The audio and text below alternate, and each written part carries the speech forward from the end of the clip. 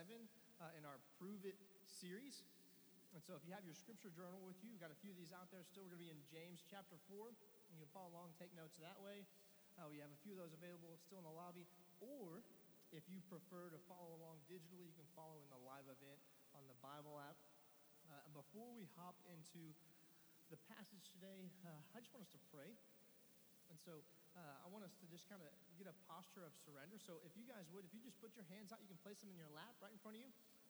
Palms up, just a posture of surrender. All right, go ahead and put your hands out, hands up like this. Go ahead and close your eyes. Nobody looking around. Close your eyes, nobody looking around. Just take a deep breath. I don't know how you came in here today, but I do know this, that God loves you and He is for you.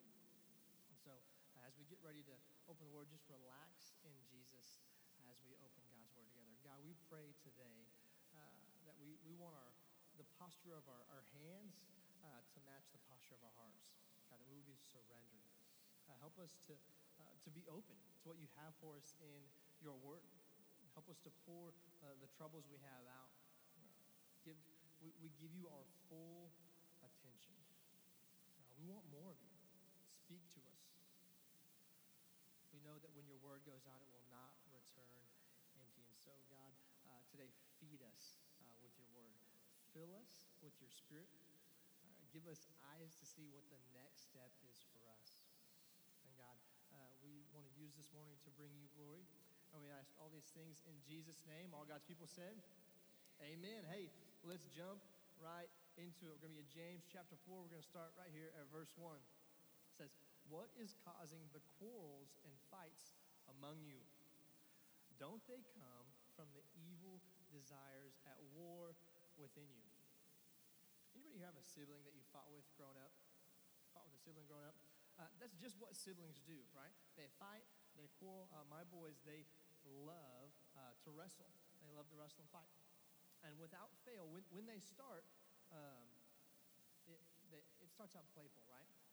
Like a little push and a smile and a laugh, and then they keep pushing, and it keeps going, and then it ends up where one of them gets, instead of being just playful, it's who can inflict the most damage on the other person because it's just gone back and forth, right? It started as smiles, then one got a little hurt, and then one was like, I'm going to hurt you more than you hurt me, and the other one was like, no, I'm going to hurt you more than you hurt me, and it just keeps going around and around and around. And if you were to come in on that situation of any kids that are going like that, it's escalating, they're quarreling, they're fighting, and you ask them, why are you fighting? I'm pretty sure 10 out of 10, they're going to point at the other one. They are always going to point at the other one and say, it's their fault. They started it, right? And here's the deal. As adults, I would hope that our fights are not physical fights like that. At least I hope not. But there is plenty of fighting and quarreling that goes on without laying a single hand on somebody else. We fight with our words. And when we get into those kind of arguments, and you were to ask someone who was in that kind of an argument and ask, why are you doing this? Most of the time they're going to respond, well, they started it. It's something about them. And so what we see so clearly in kids, right, we can't see in ourselves. So why do we quarrel? We quarrel because that comes from the evil desires at war within us.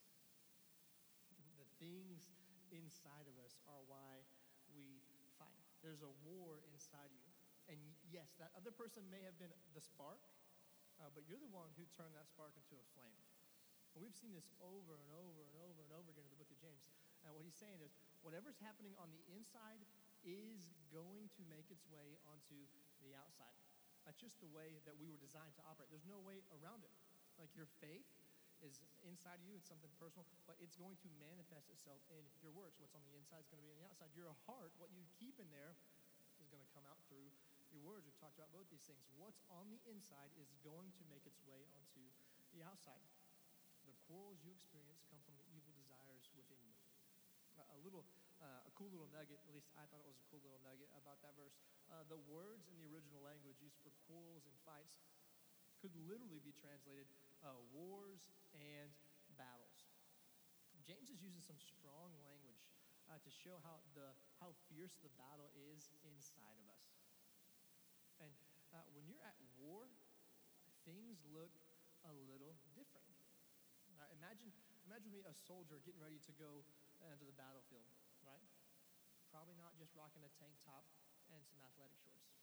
He's going to be ready, right? He's got all kinds of gear on. He's got like the bulletproof vest. He's got like the pants with like a million pockets in them. He's got all the tactical gear because he wants to be ready and prepared for what's coming ahead.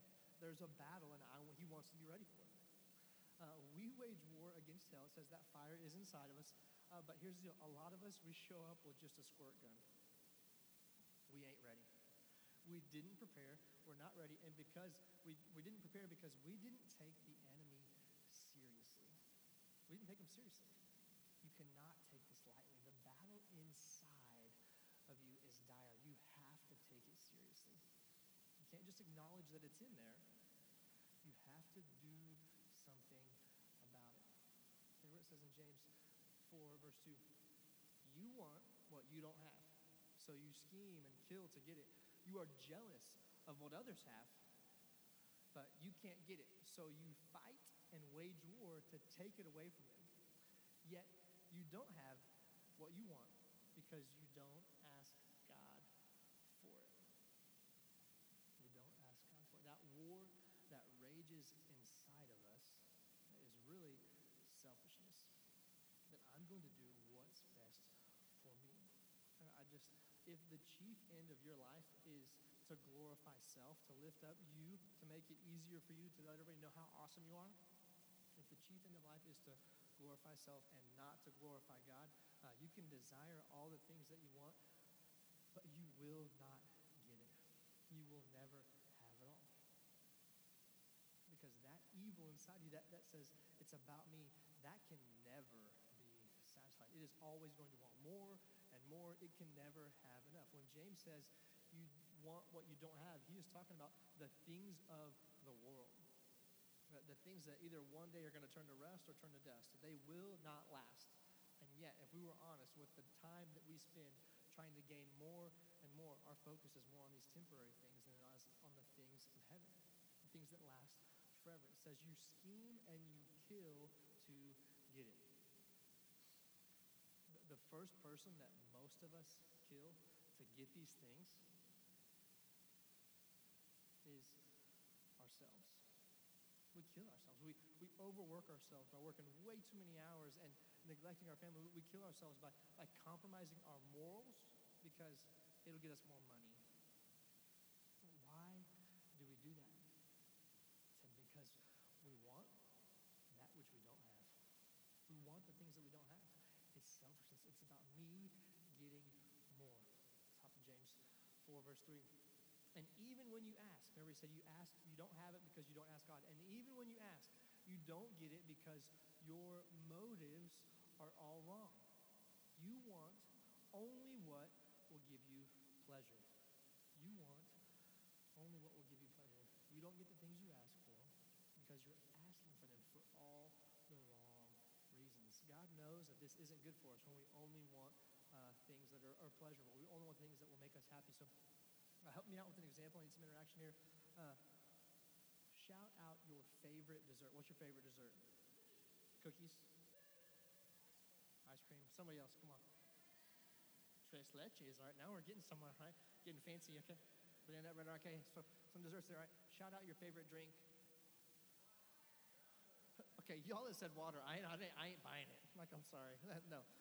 You wanted to say an alcoholic beverage, and you were like, I can't say that in church. That's what happened there. Okay, but now imagine this. Imagine this.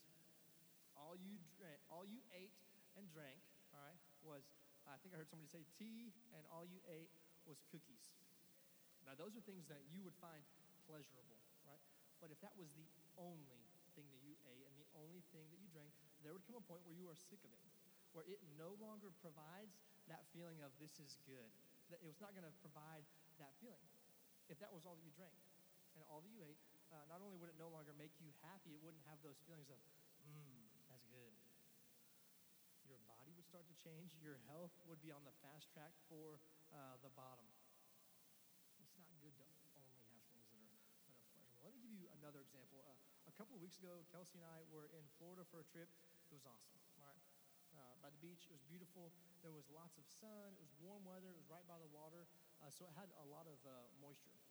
And almost every day, for a portion of the day, it was either cloudy or like maybe some light rain. Almost every single day. And here's the deal: as much as I would love all sunshine and no rain, all sunshine and no rain is a better way to describe the desert than it is the beach.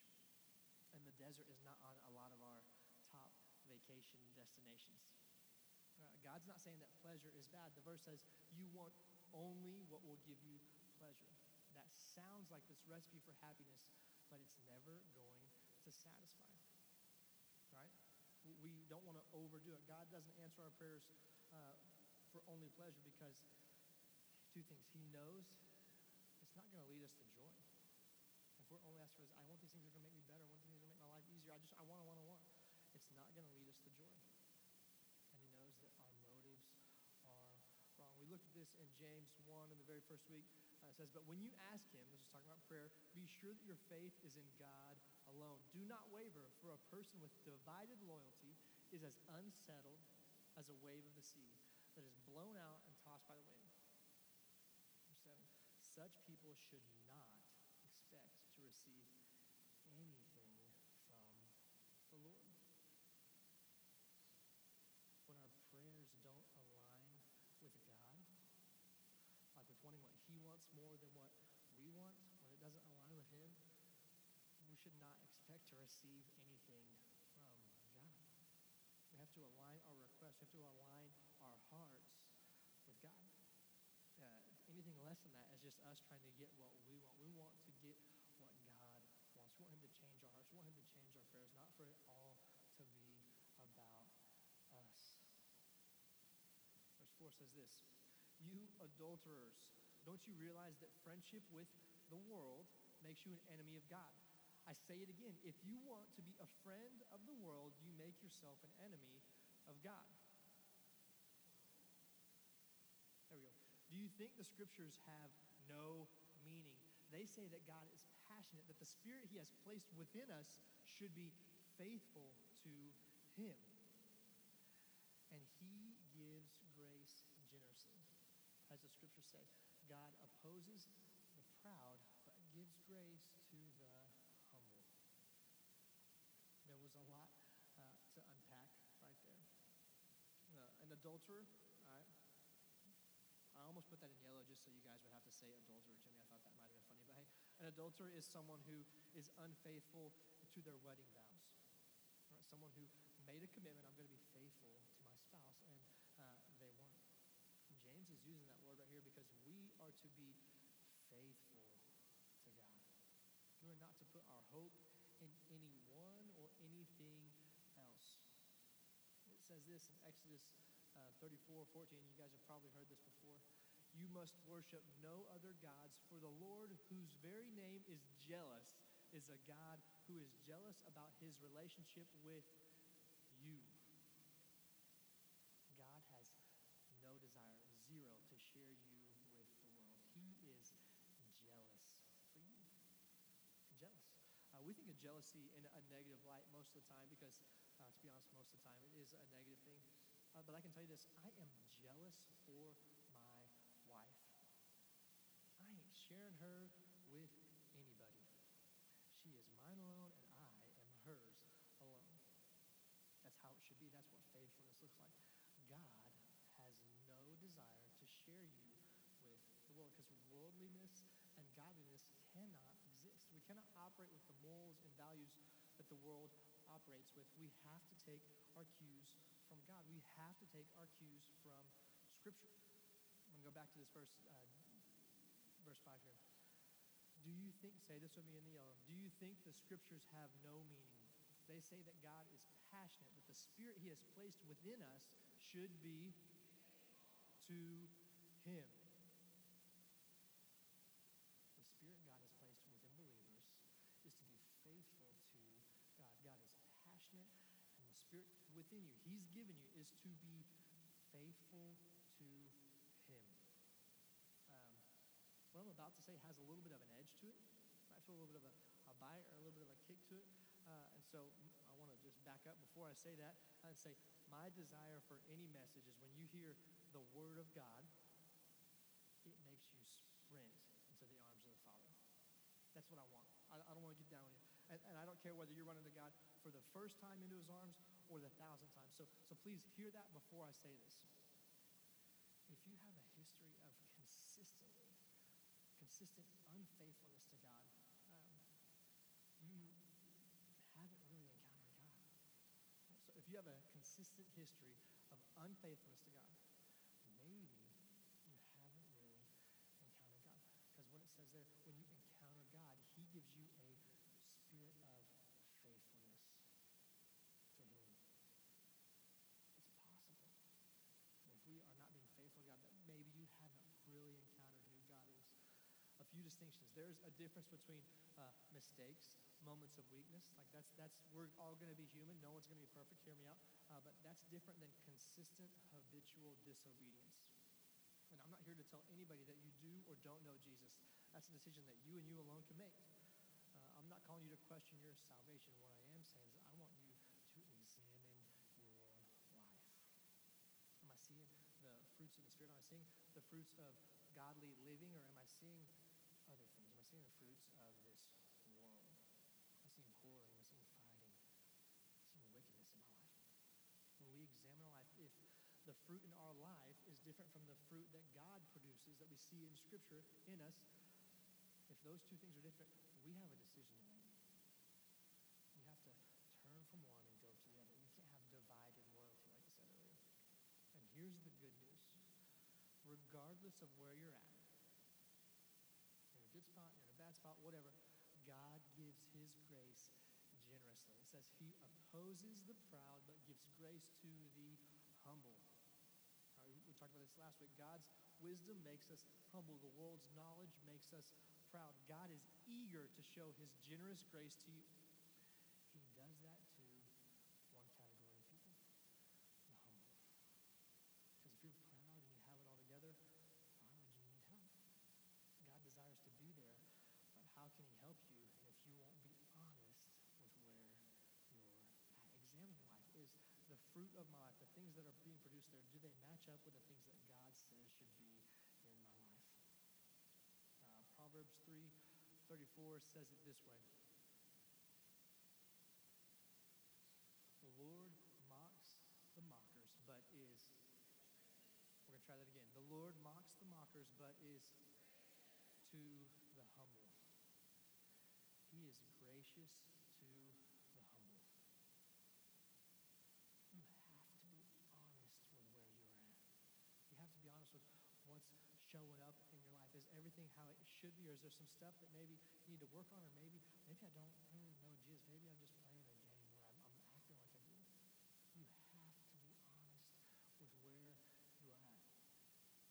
Verse 7 says this. So, we're going to do it one more time. We got this. So, yourselves before God, resist the devil, and he will flee from you. James is getting practical here.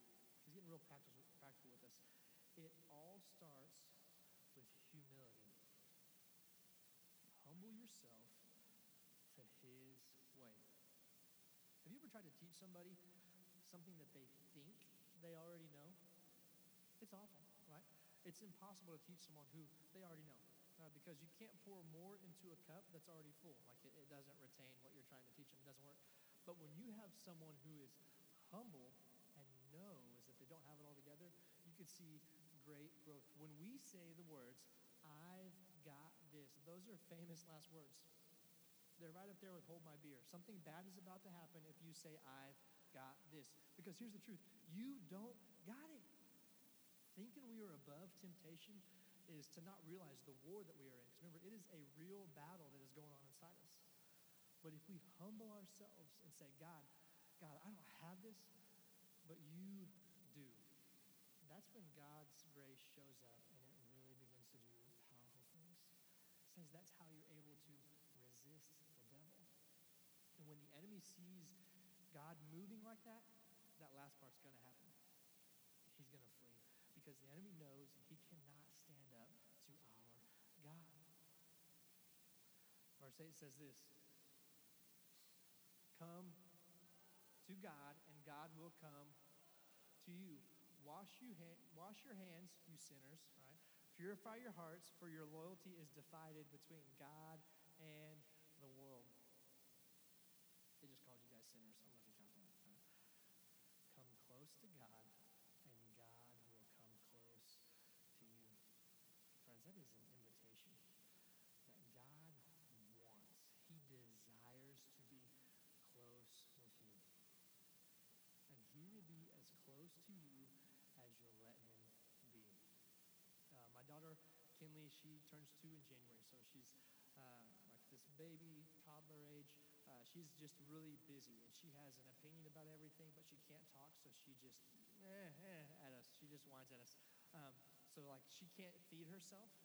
Like she could, but she doesn't want to feed herself. But at the same time, she doesn't want us to feed her.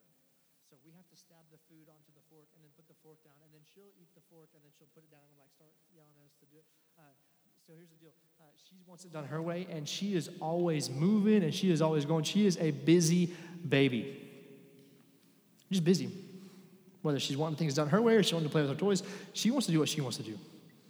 Has anybody ever tried to strong arm? It's almost like I say strong arm force. Like everybody ever tried to go steal a hug from a toddler? Like you pick them up and you're like, I love you. And they're like, no, let me down. I want to go play with my toys. Like have you ever experienced that? You got them in your arms. Like they're there. Physically, they're right where they would be if it was like they came up and gave you a hug. But it's just not the same, right? When they're busy, when they want to go do what they want to do. She was sick one day this week, and the morning that she was home, didn't go to daycare, she was all about Dad. And she just wanted to come and sit with me. And that morning, I let her get as close as she wanted to be with Dad. We snuggled up on the couch, got a blankie, watched some Frozen. It was great because I want her to be as close as she wants to be. But we know this experientially that I don't get those sweet baby snuggles when she's busy being a busy baby, right? But when she slows down and wants to be with me, I'm going to enjoy that time as much as I can. Come close to God, and God will come close to you. It's the same with him. He wants to be close to you. He wants you to be with him, but he won't force himself on you. If you want to be close to God, you can get as close as you want. He is always going to be right there ready to receive you. I think that leaves us with this practical question of how do we draw near to God? To draw near to God is to come into his presence, right? And so I think the way we do that is with prayer and praise, to spend time with him, to worship him, to pray, to open up the word, to see what he has for you. And if those things are reserved as a Sunday only thing in your life, you won't draw near enough to God.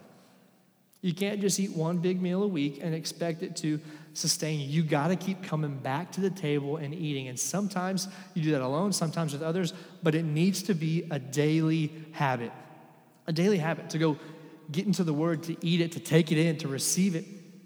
You're not going to have enough in the tank if you don't do that. I got a little video I want to show you guys. I think it's maybe one more. Here we go.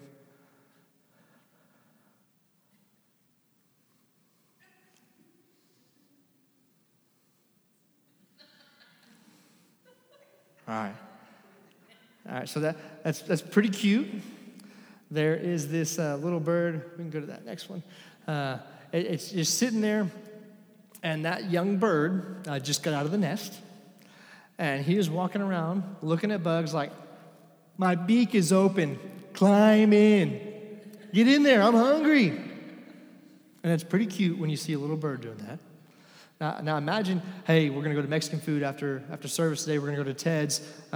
You walk into Ted's, you see a perfectly able-bodied 25-year-old with their mouth open saying, feed me. It's no longer cute, right? That's a problem. Homie's got to learn how to feed himself. He's too old to be doing that. Here's the deal. Church, there are too many believers who just settle for coming to church and saying, feed me.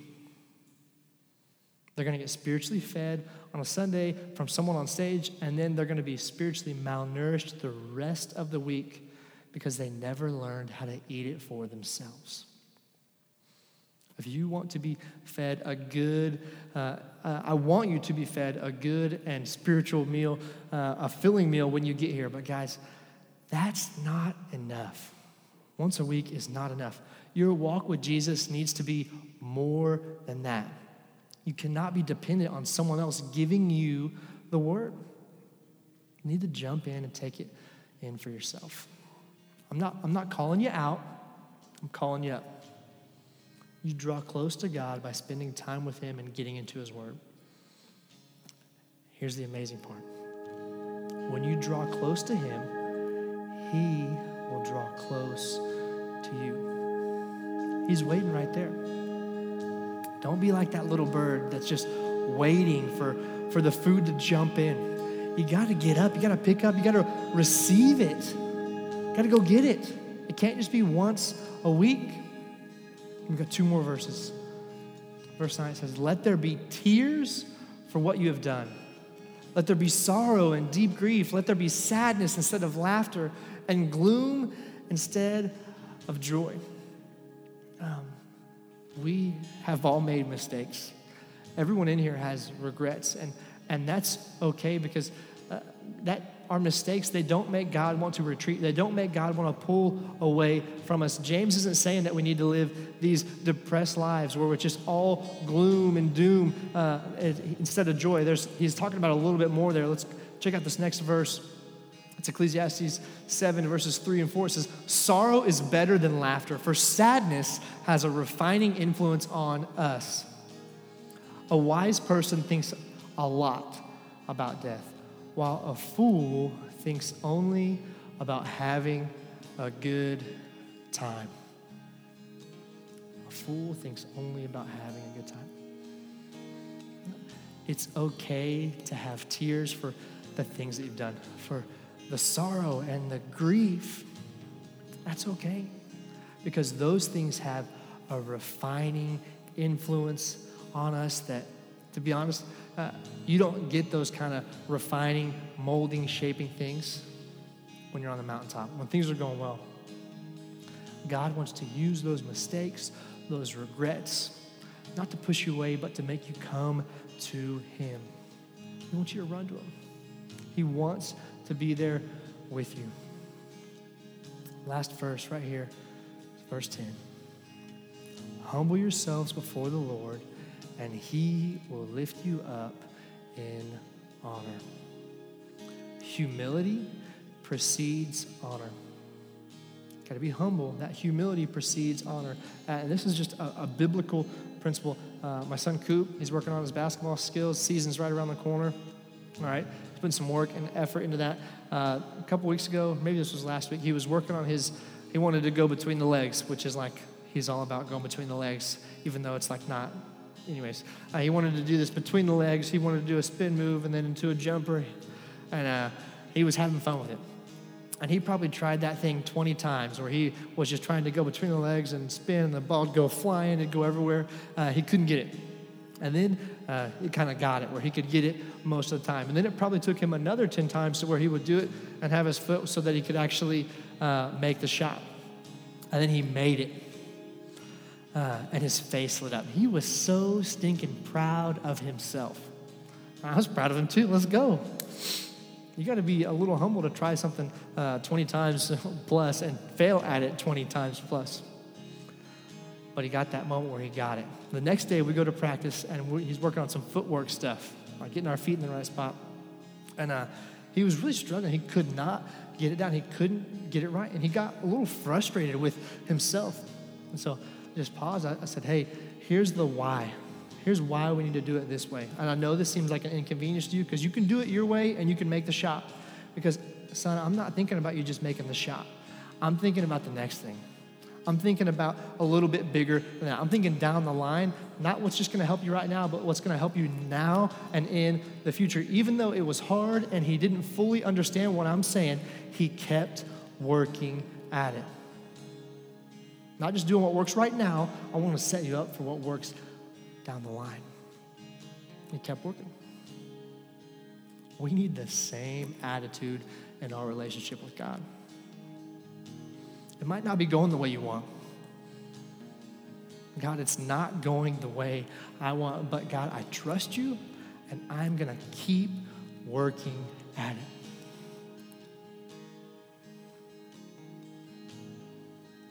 Got to keep working at it. And here's the deal. It's not that your way won't work right now. Just like Coop, he could have made that shot his way, where it was kind of this circus shot. But when you do things God's way, it's timeless. It lasts.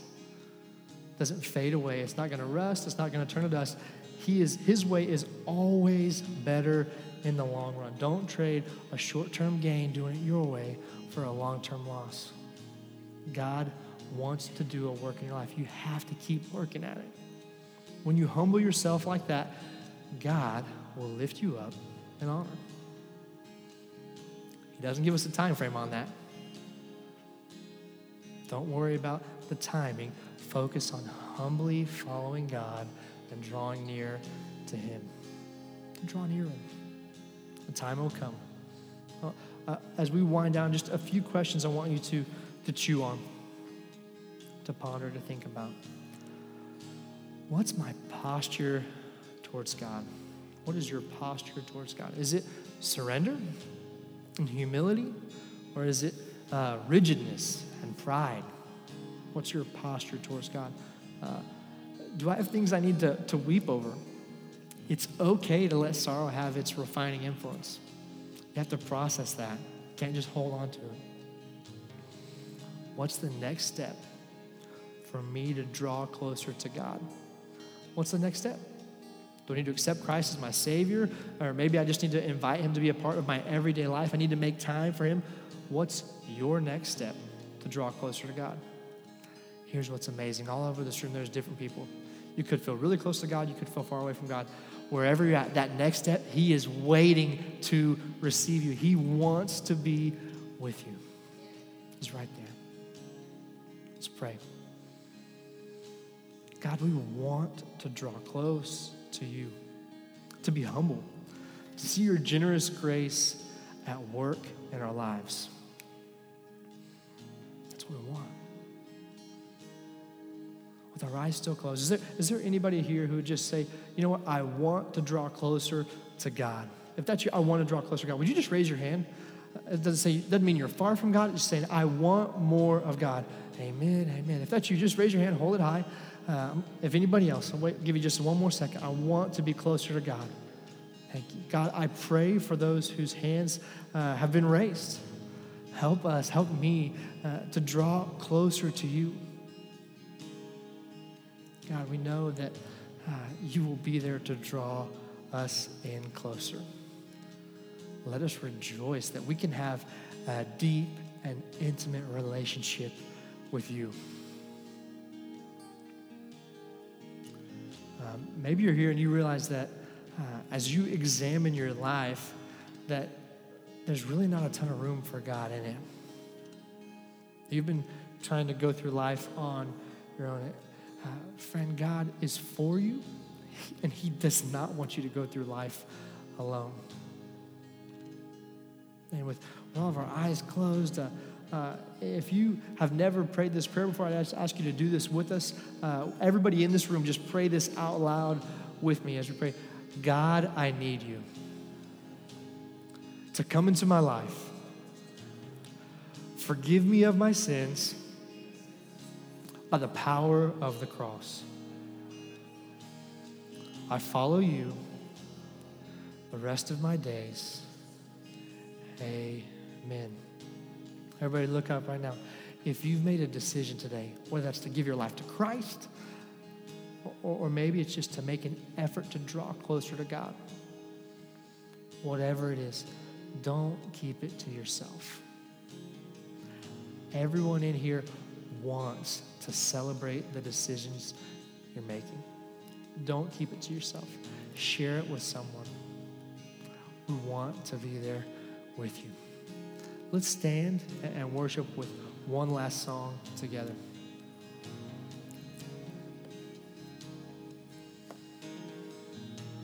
Song's called Build My Life, and just with what Logan was saying earlier, it's really hard to build a life if the only time you're working on that life is on Sunday morning. So if you'll just sing this out.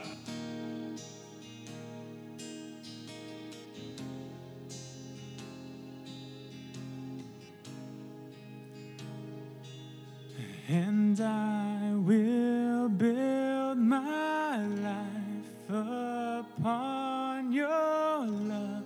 It is a firm foundation, and I will put my trust in you alone, and I will not be shaken, and I will build my life upon your love. It is a firm foundation, and I will put my trust in you alone, and I will not be shaken, and I will build my life upon your love. It is a firm foundation, and I will put my trust in you alone, and I will not be shaken. Holy, there is no one like you. There is none beside you. Open up my eyes in wonder and show me who you are, and fill me with your heart, and lead me in your love to those around me. And it's out, Jesus the name. Jesus the name above every other name. Jesus the only one who could ever save. Worthy of every breath we could ever breathe. We live for you. Oh, we live for you.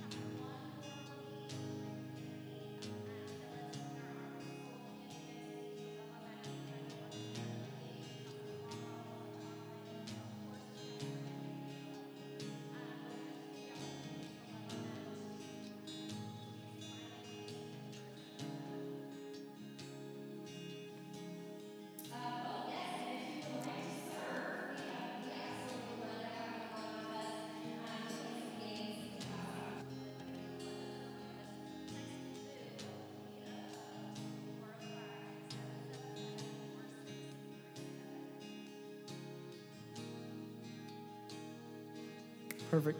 Hey, next week, I don't know if you guys know this, but that's how much candy we have out there. We're going to tell kids, sorry, Refuge Church doesn't have enough candy for you guys. We need you guys to step it up, bring some more candy next week. Can we do that? We'll have 2 people bring candy next week, all right? I don't think that's going to be enough. There we go. Hey, I just wanted to let you guys know that we have Starting Point every week after service. If you have not been to Starting Point, today is the day we want you to come and be a part of it. Hey, childcare is provided. We got snacks. You get a free T-shirt that goes to Refuge, and it's going to take about 20 minutes. And it's really just a great way for us to get to know more about you, and also for you to get to know a little bit more about us. If you are interested in coming to Starting Point this week, got our Starting Point host, Ryan, right there. Let's give it up for him. Looking good holding that sign. Go and give him a high five, shake his hand. If you make any sort of contact with him at all physically, you touch him, just a high one, he's taking you to Starting Point, all right? So just know, his job is to be as welcoming as possible and to give you a high five, a handshake, all right? And that's binding in the state of Oklahoma. So if you want to go to a Starting Point, it takes about 20 minutes. It's a great time. Go see Ryan, and he will get you taken care of.